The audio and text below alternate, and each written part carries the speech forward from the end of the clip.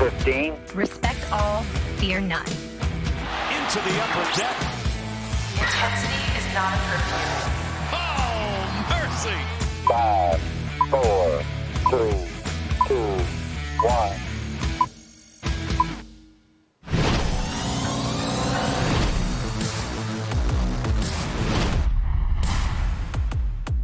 It is the Masson All Access podcast brought to you by Marymount University. Visit MarymountSaints.com to learn more about our student athletes and programs today. Paul Mancano, Bobby Blanco here with you as always. Bobby, you have the Nats gear in the background. You have the Nats t-shirt on. You are ready to relive a magical moment in the Nats 2019 postseason. Back on the road for Game 5, back to Dodger Stadium in Los Angeles. Got my road grays on. Obviously, spoiler alert with the towel behind me, but that's okay. Everyone kind of figured it out by now. But yeah, Game 5, man. This was probably the game I was most looking forward to, maybe other than the wild card game, to rewatching. Because I think we've talked about it too. Like, I'm looking forward. Obviously, the NLCS games are awesome, but the Nats pretty much crushed the Cardinals. They sweep in 4 games. Those games will be fun just because I haven't even gone back to watch highlights of that series just yet. Even like I focus way more when I think about the Nats postseason run on the wildcard game, the Dodgers series, and obviously the World Series. So NLCS, and then obviously the World Series is going to be fun when we get to that in a couple weeks. But Game 5 NLDS is probably the first, maybe second game I think of when I think of the magical postseason run, because without this historic comeback, without this magical moment, like you said, Paul, there is no World Series run. There is no sweep of the Cardinals. The Nats needed this win in a bad way, not just to continue their chase of a championship last year, but to get that dreaded NLDS monkey off their back finally, and get it off and advance to the second round for the first time in club history. So I was pumped to rewatch this game, and I'm excited to get started. Yeah, I mean, the NLCS games were great, and those first 2 games were great because they were really special pitching performances. But let's be honest, pitching duels can be kind of boring at times just because of the, when you're rewatching them, a little bit more boring because you know the outcome, whereas during the thing, you're actually more excited because you don't know what's going to happen. But, that's the nature of rebroadcast in general. All right. Great, most exciting, incredible game. Game 5 of the NLCS. I have pages and pages worth of notes because this game was absolutely packed to the brim with great moments in terms of the game itself. A little bit of context coming into the game. So they were going into a Game 5 in Dodger Stadium, Nationals and Dodgers. The earlier game that day was, of course, Cardinals and Braves, and the Cardinals put up a 10 spot in the first inning of that game, ended up winning 13-1. So we all know that the next opponent for whichever team wins this game is going to be the Cardinals. It's Stras versus Buehler.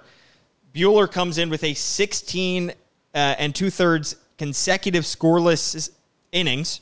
And Stras, of course, comes in with having just helped the Nats out a few games ago in Game 2 and having, Game 2?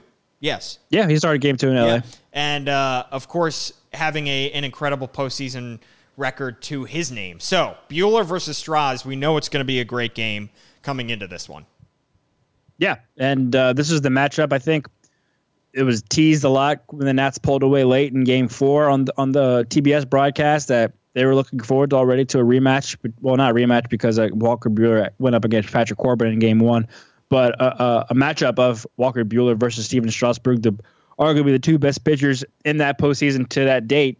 Of course, Buehler made the Nats look silly in Game 1, scoreless in shutout performance, and then Stras came back the next night and did the same thing to the Dodgers we talked about a couple weeks ago in Game 2.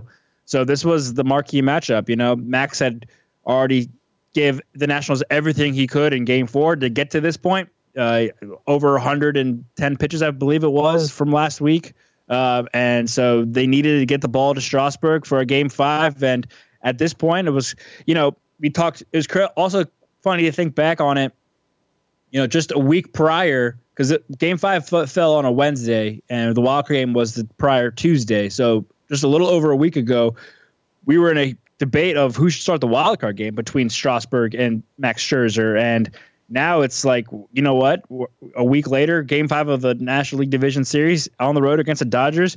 I think we were all glad it was Strasburg and Max was the one pitching at home on Game 4 to get the Nationals to Game 5. And Strasburg takes the mound, and man, these two guys put on a performance. Strasburg struggled out of the gate early in the first inning, but kind of settles into the game, and him and Buehler go toe-to-toe in this great matchup. So in that first inning, Nats go quietly. Bottom of the first. Remember, there is no Gavin Lux in this game. Kike Hernandez is in left field, and he will play a huge pivotal role at several points along the course of this game. Jock Peterson hits a double that looks like a homer initially. It got stuck in the fence. I totally forgot about this. It got stuck in the weird padding entrance to the bullpen. He trots around the bases before eventually having to go back to second base. But then Max Muncy just rips one deep into the LA night. A 2-run homer. I forgot. I mean, Max Muncy had a great series. It felt like even when he wasn't hitting a homer, he was coming darn close to it. And, you know, we had seen Max Scherzer struggle. We had seen Patrick Corbin struggle, but we had not seen Steven Strasburg struggle yet in the postseason. And already right off the bat in that first inning, Stras is in the most trouble he's ever had in any postseason game ever, maybe. Yeah. And then it was also announcer's curse to the max, because Ernie Johnson, I think, begins that frame of the game saying that Steven Strasburg has never allowed a postseason home run, then the ground rule double, and then Muncy a 2-run bomb pretty much the next at bat. So there goes that streak for Strasburg. But yeah, I mean, we've never seen him. I can't really think of a time last season. We talk about all the time how 2019 was maybe Steven Strasburg's best year of his career. Definitely in terms of numbers, you know, it's right up there, but also just the consistency. You know, he made all his starts. It was never really hurt that much. I think he led the Nationals in innings pitched from a starter standpoint. So he was the model of consistency throughout the season, and it was odd to see him get kind of beat around in the first inning. And, you know me, Paul, I'm a very pessimistic postseason baseball watcher, or postseason watcher in general. And it's just kind of like, here we go again. Well, I can't believe we just flew all the way across the country to watch the Nationals get pounded in Game 5. Just like, because also, like you said at the top of the show, we had just watched the Cardinals do the same thing to the Braves, throw up 10 runs in the first inning. So I'm sitting there thinking, it's like, okay, well, the Dodgers are going to score 12 in the first inning now, and this is over. We flew all the way across the country for nothing, and it's going to be a lonely flight all the way back to D.C., obviously that is not the case, but it was not a great start for Strasburg or the Nationals right out the gate, because they also made it really easy at the top of the inning for Walker Buehler. And it looked like Stras might be tagged for even more runs in that bottom of the first, because Justin Turner walks before Cody Bellinger strikes out with a chance to do more damage. Then Matt Beatty hits a single on the first pitch, so they've got runners on first and second. But they get a double play to end the inning, in which a liner, basically, Stras almost gets his glove on it. That might have hurt the play, but Trey Turner picks it up, tags the runner running between second and third, and throws to first to get out of the first inning. Damage avoided for the most part, because that could have been a huge blow-up inning, like you said, Bobby. That could have been a 10-run inning. You know, obviously you wasn't going to get to that point, but that could have been a much, much bigger inning at that point. All right, second inning. Nats still not looking great. Soto hits a ball to left field, and we already get a Kike Hernandez play here, because he turns the wrong way on the ball and ends up making a great adjustment and making a diving catch that looked great, but only because he made the wrong read. Yeah, no, and that was kind of like it was a small glimmer of hope. And like, all right, Juan Soto sees the ball well tonight, and it's caught. Even though he made a wrong play, it still found its way into Hernandez's glove, and then you go the rest of the inning, how he strikes out really quickly. It was like 3 or 4 pitches. Zim gets a single, but Suzuki then grounds out, and the inning's over. And it just feels like, all right, well, even when the Dodgers make mistakes, things are going their way. Kike Hernandez, like you said, completely misreads that ball on the Juan Soto fly to start the inning, but still manages to make the catch. Great adjustment. Kudos to him. But it just was like, man, even when they make mistakes, the ball finds them, and it's just not going to be their night. And, sure, Zim gets a single. That's great. Get a hit off Buehler. but no one else is doing damage or seeing the ball right. And I think to this point too, Howie had an up and down series. We'll obviously get to the Grand Slam later in the game, but down. seeing him mostly down, and seeing him strike out really quickly was like, dang it, like who on this roster, on this lineup is going to hit tonight? If they're going to be making catches like that. Yeah, I mean, Howie already had a couple misplays at first and second base. He had in Game 3 a base running blunder that the Nationals could have come back in that game potentially. He had so many tough moments in the season up until this point, and it was not looking good for his story at this point. Kike Hernandez would reappear in the bottom of the second inning with a deep solo shot to straightaway center. 3-0 Dodgers. It was a 94-mile-an-hour fastball, dead center. Just not enough movement to fool a guy like that. And Dave Roberts all of a sudden looks like a genius for inserting Kike Hernandez into the game. But it's just crazy the amount of storylines that will flip on their heads by the end of this game, because by the end of this game, the fans will be booing Dave Roberts when he makes a pitching change. And then Max Muncy comes up in the bottom later on in that bottom of the second and almost hits another home run.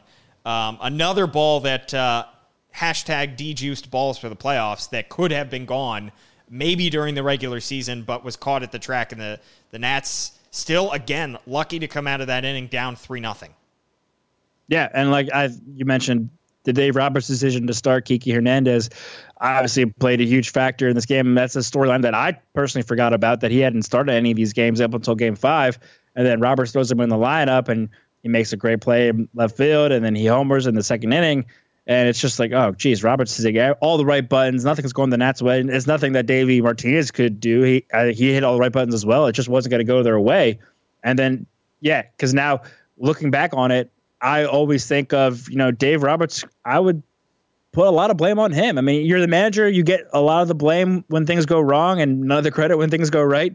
I think people forget that he made the right move in putting Kike Hernandez in this lineup from the get-go, but it's his later decisions in this game that cost the Dodgers their season.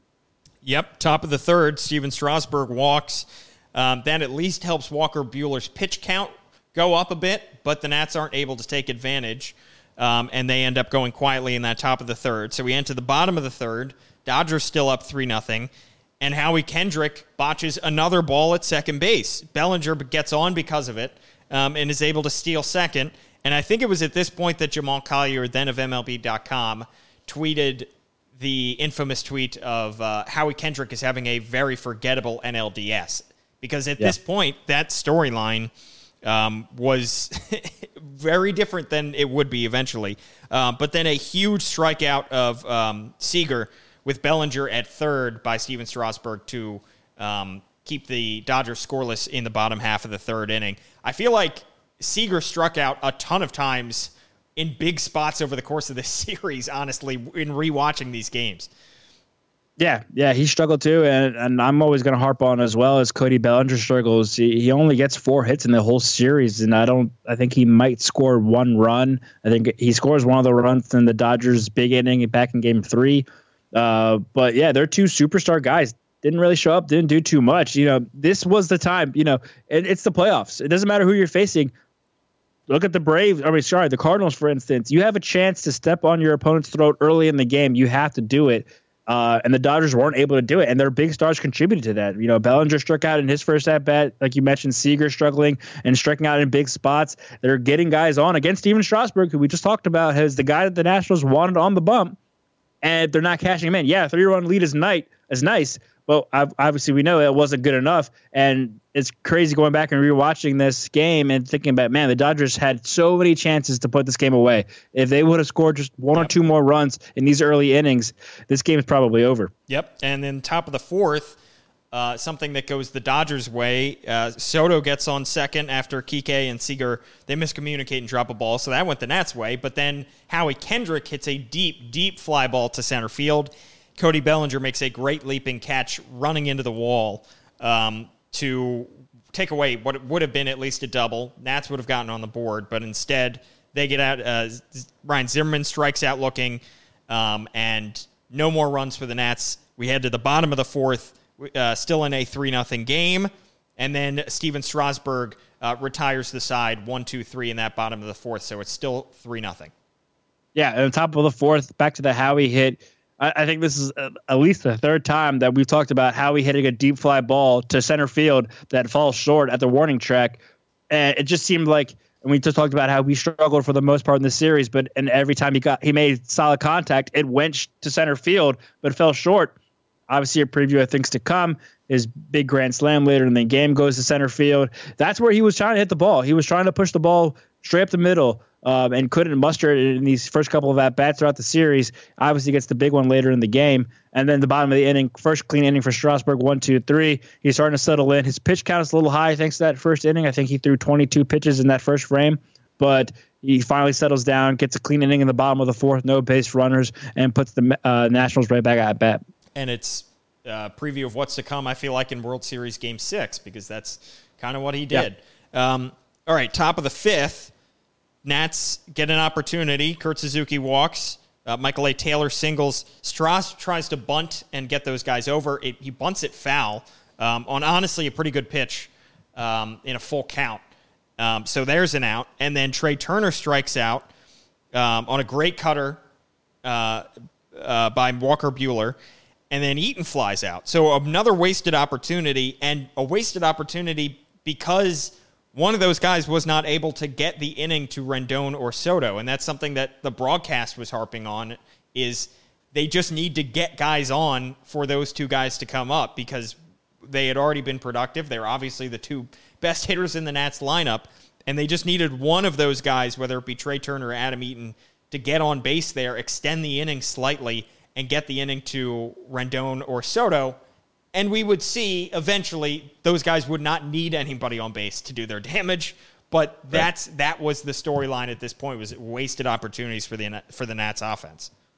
Yeah, and it kind of just tacks on again to the storyline of it's not going to be their night. And obviously in the grand picture of this frame, this inning, it's a spoiled opportunity. But even Steven Strasburg at his at bat, he goes up 3-0 and gets a bad strike one call. It should have been ball four. He should have walked on 4 pitches to load the bases. And then from there on, it's just not them. I thought it was interesting. We talk about Steven Strasburg as one of the sneakily one of the most athletic pitchers that the Nationals have. I thought it was interesting that they didn't have him just swing right there. But I think in the grand scheme of things, or just, in baseball terms, you would probably take him striking out bunting foul than hitting into a double play at that point. It's just 1 out as opposed to a possible 2. I get the idea to bunt there. But I thought that was interesting because he's not a bad hitter for a pitcher. So you could have just maybe tried to let him swing there, especially after going up, I should say, 3-0. But then the bad strike call, he ends up striking out by bunting foul. So that was a turning point too in that frame as well. Some calls not going the Nationals' way and just added to the narrative of it's not going to be their night. Bottom half of that fifth inning, Strasburg continuing to settle in, another 1-2-3 inning. Top of the sixth, Rendon doubles, so we see what could have happened if he had gotten on base or gotten up to the plate with those guys on base. Juan Soto, I noted here he's kind of messing with Walker Buehler's timing. I think that's something that they tried to do, and Juan Soto, as we know, would try to do that with just about every pitcher he would face in the playoffs. But he singles, so the Nats now have their first run of the game. It's 3-1. And then Howie Kendrick hits into a double play. So he kills another rally, and then Ryan Zimmerman strikes out. So another wasted opportunity, even though they do get on the board, but it is 3-1 heading into the bottom of the sixth. Yeah, Howie Kendrick again, just tough spot. And, we touched on it now 3 times already in this podcast about how he struggled throughout the whole NLDS. And now I'm kind of linking him. I linked him to Juan Soto in the wild card game in this Game 5. Everyone remembers Howie Kendrick's grand slam, obviously, and will forever be an historic moment in Nationals history. But he didn't have that great of a game. He went 1 for 5 with 2 strikeouts. The one obviously being the grand slam, but made some fielding errors and stuff like that, and came up in big spots and couldn't drive him in. So the one obviously is great, is the biggest hit maybe of his career to that date. But he did not have a strong Game 5, much like Juan Soto will always be remembered for that bases clearing double in the wild card game.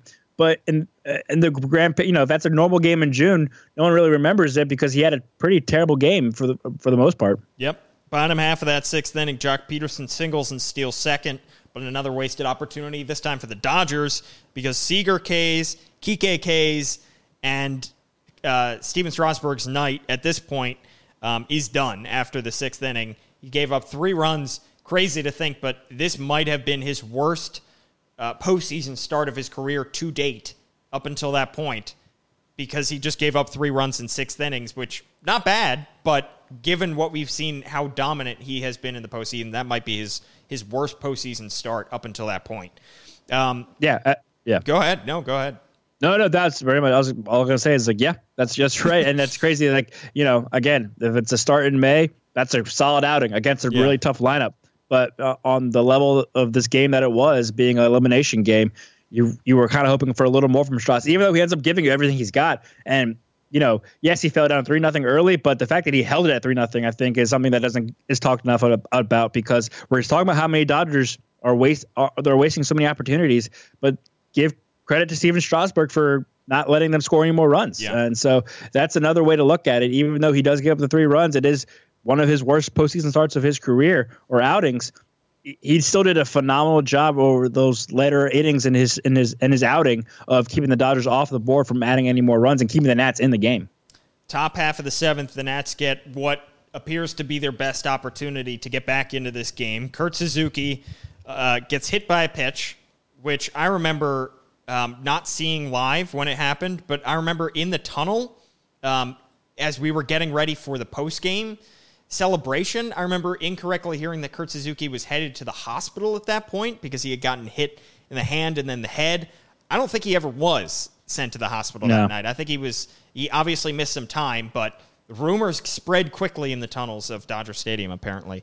So Kurt Suzuki gets on. Michael A. Taylor strikes out, but Cabrera pinch hits for Strauss. He flies out, but then Trey Turner walks.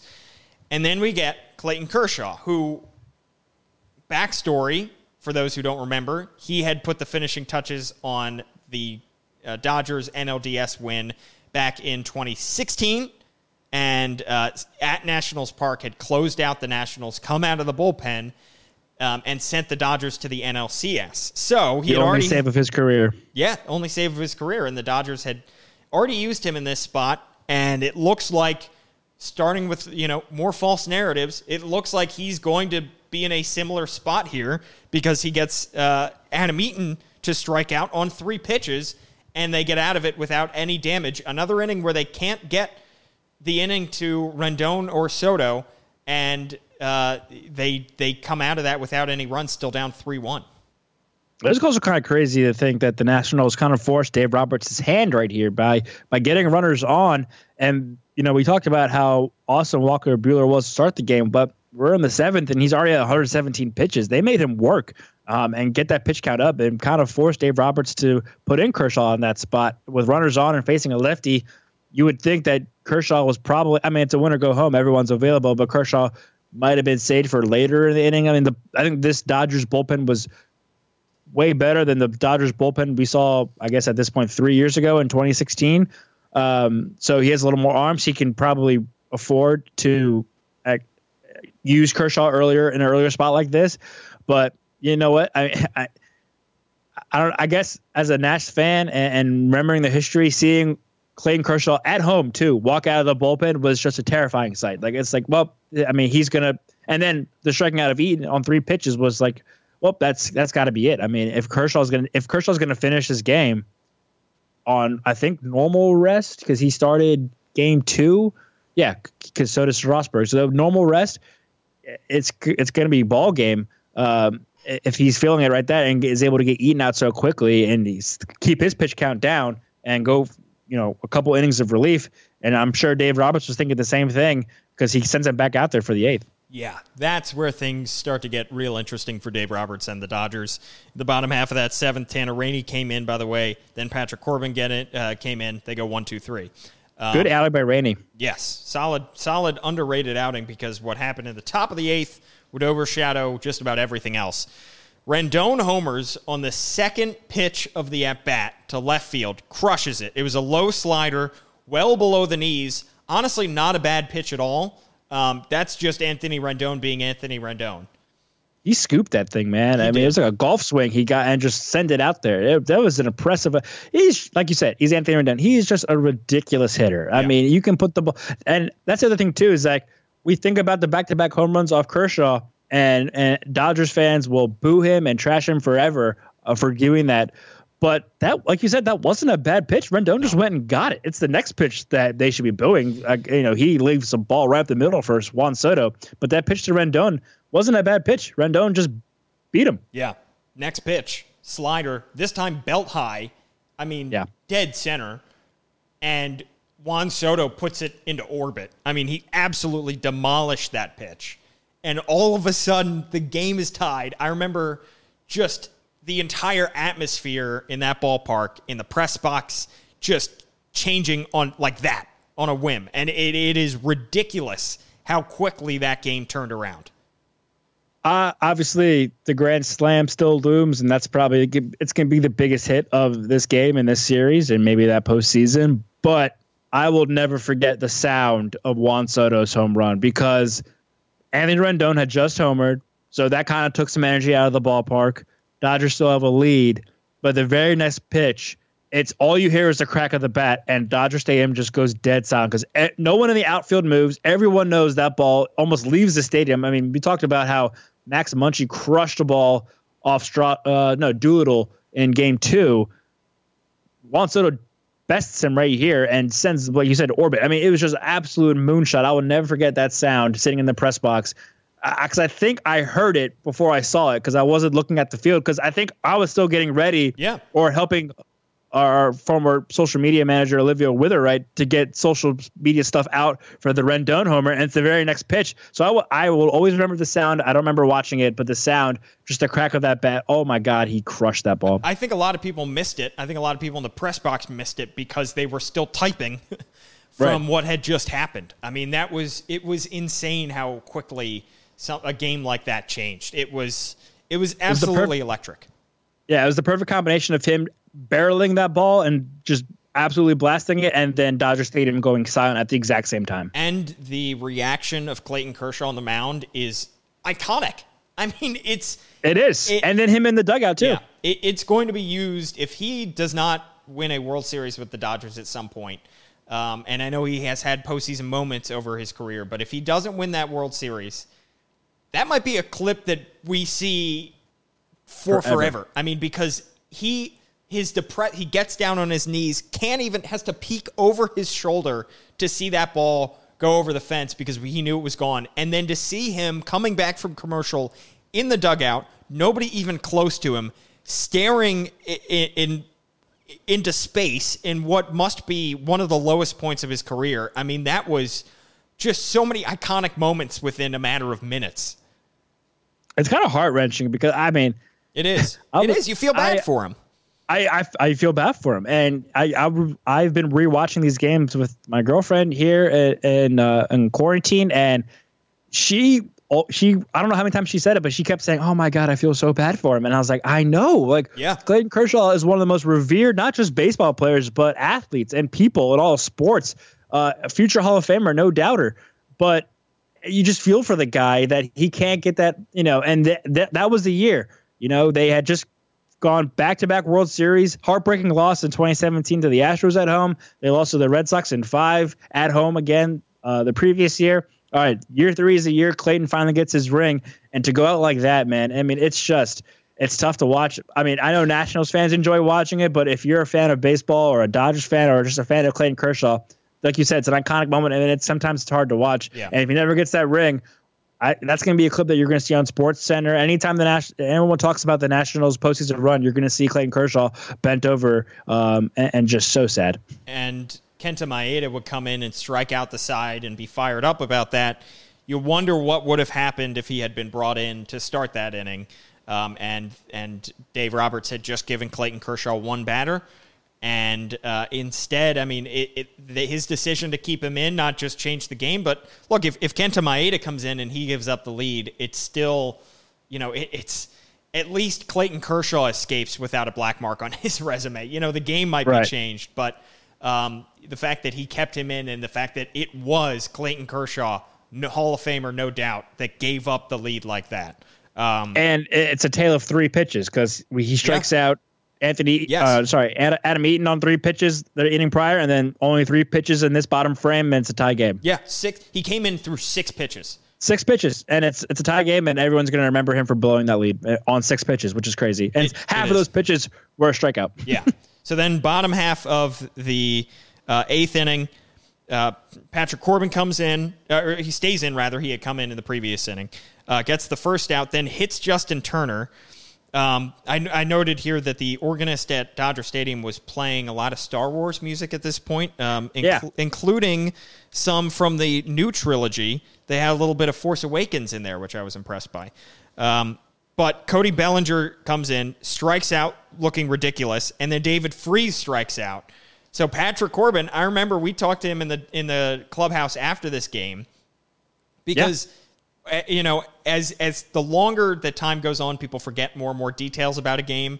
They're going to forget the fact, eventually what people will think of now are obviously those 3 homers, Howie Kendrick, Juan Soto, and Anthony Rendon. But they shouldn't forget about the job that Patrick Corbin did, and that was a preview of what was to come in terms of him coming out of the bullpen and doing well, because he had just come out of the bullpen a couple games prior and gotten hit around, but now he comes out of the bullpen, he's focused, he's much better, in much more command of his slider, does very well, and that's a preview of what we'll see in the World Series, and even in the NLCS. Yeah, and he's honestly the first redemption story that we see in this Nationals postseason run. We'll get to Howie Kendrick, obviously, but he got lit up early in Game 1 of this series in Dodger Stadium. He got lit up in Game 3 in the Dodgers' big inning back at Nationals Park out of the bullpen, and he finally comes in and shuts the door. And yeah, I mean. And all the craziness that eventually happens to this game, the Nationals obviously finally advancing to the NLCS is the main story. But then in the clubhouse, there's Howie Kendrick talk. There's people wanting to talk to Juan Soto for the home run, Anthony Rendon for the home run, Steven Strasburg star, Max Scherzer finally getting to the NLCS, him being in the bullpen. No one was talking to Patrick Corbin. I remember you and I were like, we need to talk to Corbin because without Corbin, they didn't win this game. He came in a tough spot and shook off some demons earlier from earlier in this series to keep the Nationals in a tie game in order for them to win. And then in the top half of the 9th, Joe Kelly comes in, and again, another false storyline because Joe Kelly shuts down the Nats. It's a 1-2-3 inning on 10 pitches, and if Dave Roberts had given him an early hook, the story on Joe Kelly might be a totally different story because might be, he would escape blame and not be a scapegoat for this game. All right, bottom half of the 9th, tie game, 3-3. Hudson comes in. Seager strikes out. Kike Hernandez singles. And then Will Smith, we were certain, ended that game with a long fly ball to right. He thought he ended it. The Dodgers dugout thought they ended it. I was down in the tunnels of Dodger Stadium, and I just remember hearing an explosion from the field of people getting excited. I couldn't even see the game on TV from where I was. Yeah. And I thought the game was over. I mean, I thought that was it. And literally half the Dodgers dugout jumped out of the dugout and were ready to storm the field, and it's caught on the warning track. Yep, and Will Smith does that bat flip too, and yep, that's I always think of that because obviously we were watching the broadcast, but that was a replay that they showed a lot after this game, and even during the broadcast they kept going and showing him because he totally thought he won it, and off the bat I thought he won it too because I let out a curse word and was like that's it, that is out of here. And the other thing too, because again we didn't watch the broadcast first. But how many times did this broadcast team mention the fact that the Dodgers led the National League in walk-off wins, like 22 walk-off wins or something like that? It was crazy. And here you go. Here's another one. Just add to the story. It's like they were previewing it. They were anticipating it coming. And a Game 5, crushing that ball, and it just dies. Back to the earlier innings, that's the tide kind of seemed to shift. And it's you know what? It actually might be the Nationals' night and go into their favor as opposed to the Dodgers. I mean, That moment was just insane. And can you imagine if that ball had gotten out? That would have been, talk about of all the deflating NLDS losses the Nats have had. that might have been the most deflating, honestly. Oh yeah, because the biggest glimmer. Because you would have seen, because you saw the Nats come back in tremendous fashion, get to Clayton Kershaw, and then they would lose it in the bottom of the ninth. But it wasn't to be, because they would go to the 10th inning, and in the top half of the 10th, Joe Kelly still out there for unknown reasons, even though they have Kenley Jansen and Adam Kolarek warming in the bullpen. Neither of them get into the game until the damage is done, because Joe Kelly's back out there. He walks Adam Eaton on pitches that were not particularly close. Then Rendon doubles. The ball again gets stuck in the wall, weirdly enough. And they walk Juan Soto. So now they have the bases juiced. And Howie Kendrick comes up. Joe Kelly still pitching. And Kendrick takes him deep. A very similar spot to where he went earlier. This time it's over the fence, though. Yeah, watching the broadcast for the first time, Jeff Francoeur kind of calls it again. I feel like I said something earlier in one of our earlier podcasts for the series about, or maybe it was the Walker game, where he kind of anticipates what's going to happen. At the top of the inning, he's like, you know what?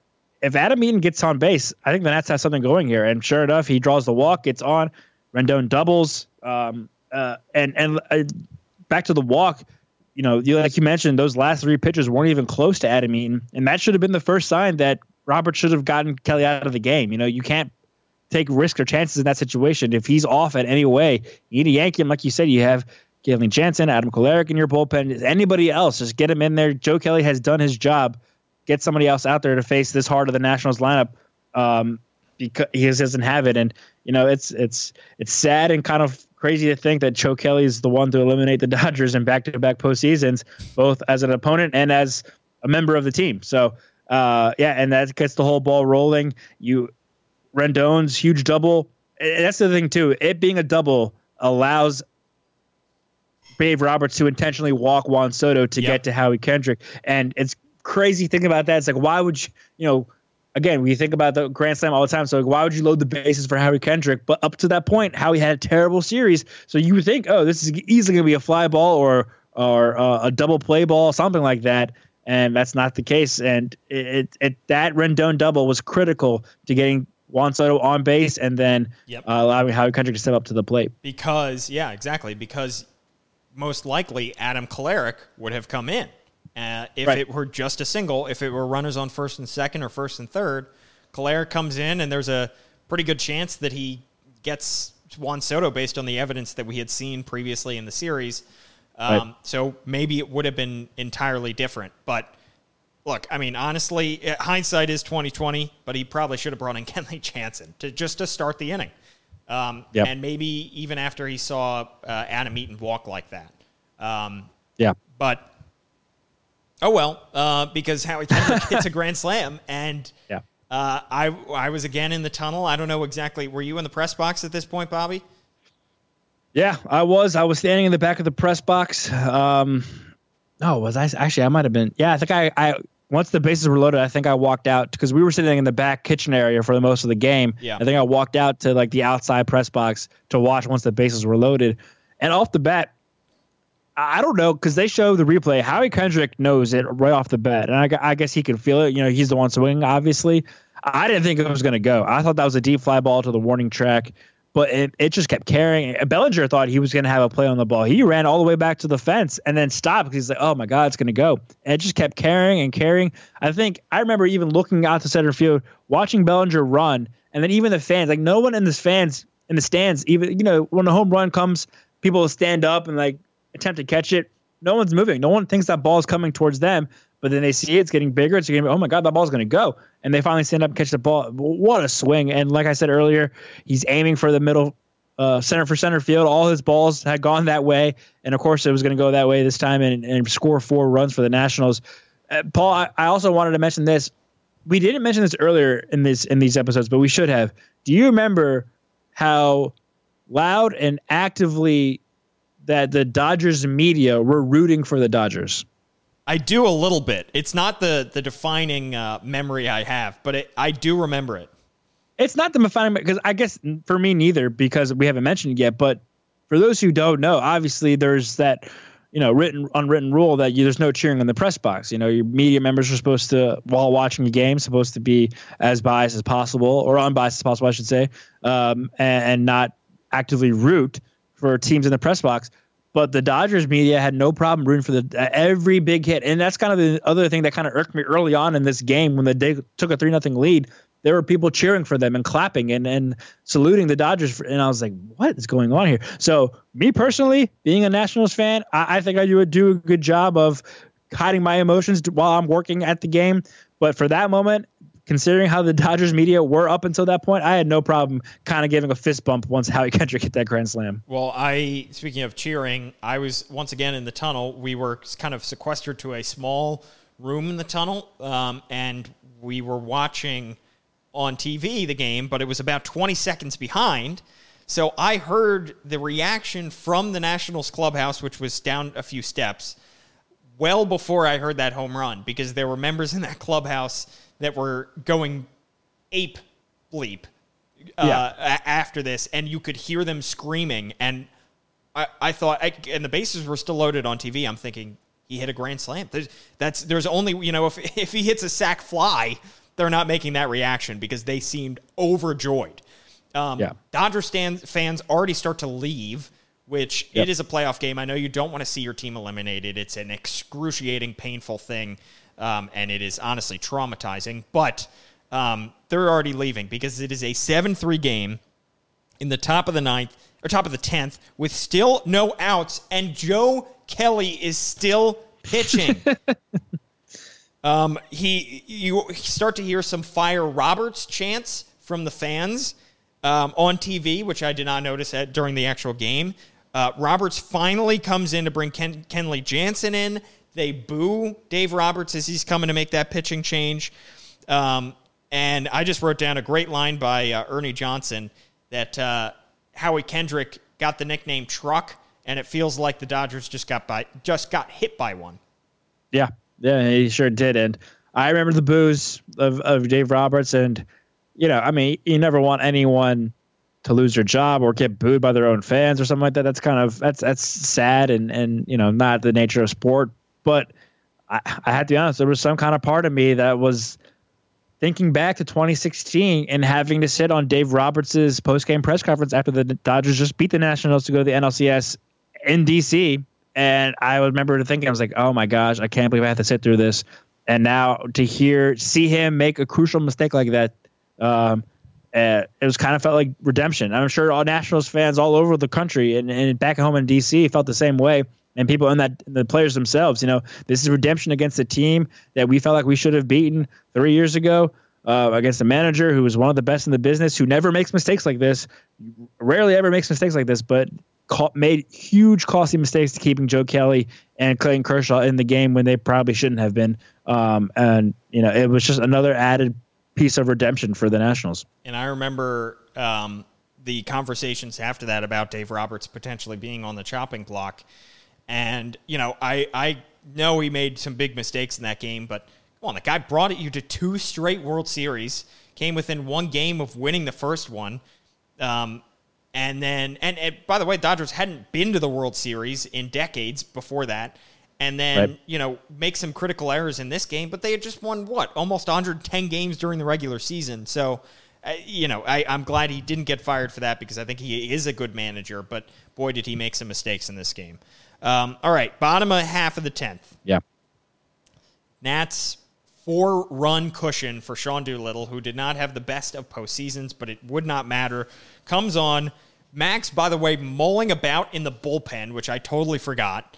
Like, the fact that he was even out there is absurd. I'm sure he went out there. I don't know exactly when he went out there. Probably when they went to extras, not when they took a 4-run lead. But Doolittle makes quick work of the Dodgers in that bottom half of the 10th. Michael A. Taylor, an amazing sliding grab to end the game, and just the monkey off the back for the Nationals, and you see it in the sheer joy that Sean Doolittle has on Taylor making that catch, just leaping for joy on the mound. And just at this point, it feels like even if they don't win another postseason game, it will have been worth it. Yeah, I think I would agree. I think just getting to, I think I said that from the beginning of that postseason is like just get to the NLCS and see what happens. Just get over that hump and we'll go from there. Because everything after that is just extras on the side. It's not like we weren't expecting them to win the wild card game. How that game started, we were expecting them to beat the Dodgers, who won 106 or 105 games, whatever it was that season. But to be able just to shake that monkey off the back was obviously huge for this franchise, for this team, for these players, for Davey Martinez himself. After everything he went through in 2018. Back to your Max point, they do show Max in the dugout in the top of the 10th inning, and then once they go ahead by 4 runs, that's when he sprints, I guess, the long way around underneath Dodger Stadium to get to the bullpen, and people were freaking out, oh my God, Max is in the bullpen. What if he comes in and pitches? That's just going to add to this drama, this craziness of the game. But yeah, it's just everything went the Nationals' way. Like we said from the top of the show, it felt like it wasn't going to, but it worked out. The Dodgers were crazy, 59-22 at home that season. They hadn't lost consecutive games since the beginning of September, so almost a whole month had gone by. More than a month had gone by since they lost consecutive games, and here they are losing 4 and 5. I was standing in the back of the press box for the Michael A. Taylor catch, and in true Michael A. Taylor fashion too, just making a spectacular diving catch and just popping up and being like, "You guys looking for this? Did you want this ball?" Like, no big deal. I think he smiled actually for the first time, which was nice. Yes. I remember no one saw him make the catch. I guess I was the only one who saw him, but I remember all the Washington Post people who were sitting in front of me, they all turned around and were like, did he catch it? Did he catch it? And I was like, yeah, he caught it. Like, he's right there. It's over. I can't believe it's over. And everyone was freaking out in the press box too, because obviously it was a big story for the Nationals. But, and then, Sean Doolittle jumping seems like 11 feet high, which is awesome. That's a picture I'll always remember from that series too. And then here comes the champagne, and it's time to celebrate. It is, and we had a good time in that clubhouse that felt like we were going to drown in all that champagne because it was a tiny clubhouse, and we were really jammed in there, and the amount of champagne and beer on the floor, I felt like it was going to rise above our heads eventually. But it was a wild celebration that night. Next morning, hours later, we're hopping on a flight to St. Louis and getting ready for the NLCS, and we will get you ready next week for a rewatch of NLCS Game 1, which occurred just 2 days after this game, but you have to wait a week to hear our recap of that game. At Bobby_Blanco, he is on Twitter. I am at Paul Mancano. Please rate, subscribe, all that good stuff. Give us a like, give us a comment, give us a 5-star review, whatever you got. Thank you so much for tuning in. We appreciate it. We hope that you're staying safe, you're staying healthy, you're staying with your family, you're staying home. And of course, the Masson All Access podcast is brought to you by Marymount University. Visit MarymountSaints.com to learn more about our student athletes and programs today. We'll see you in a week.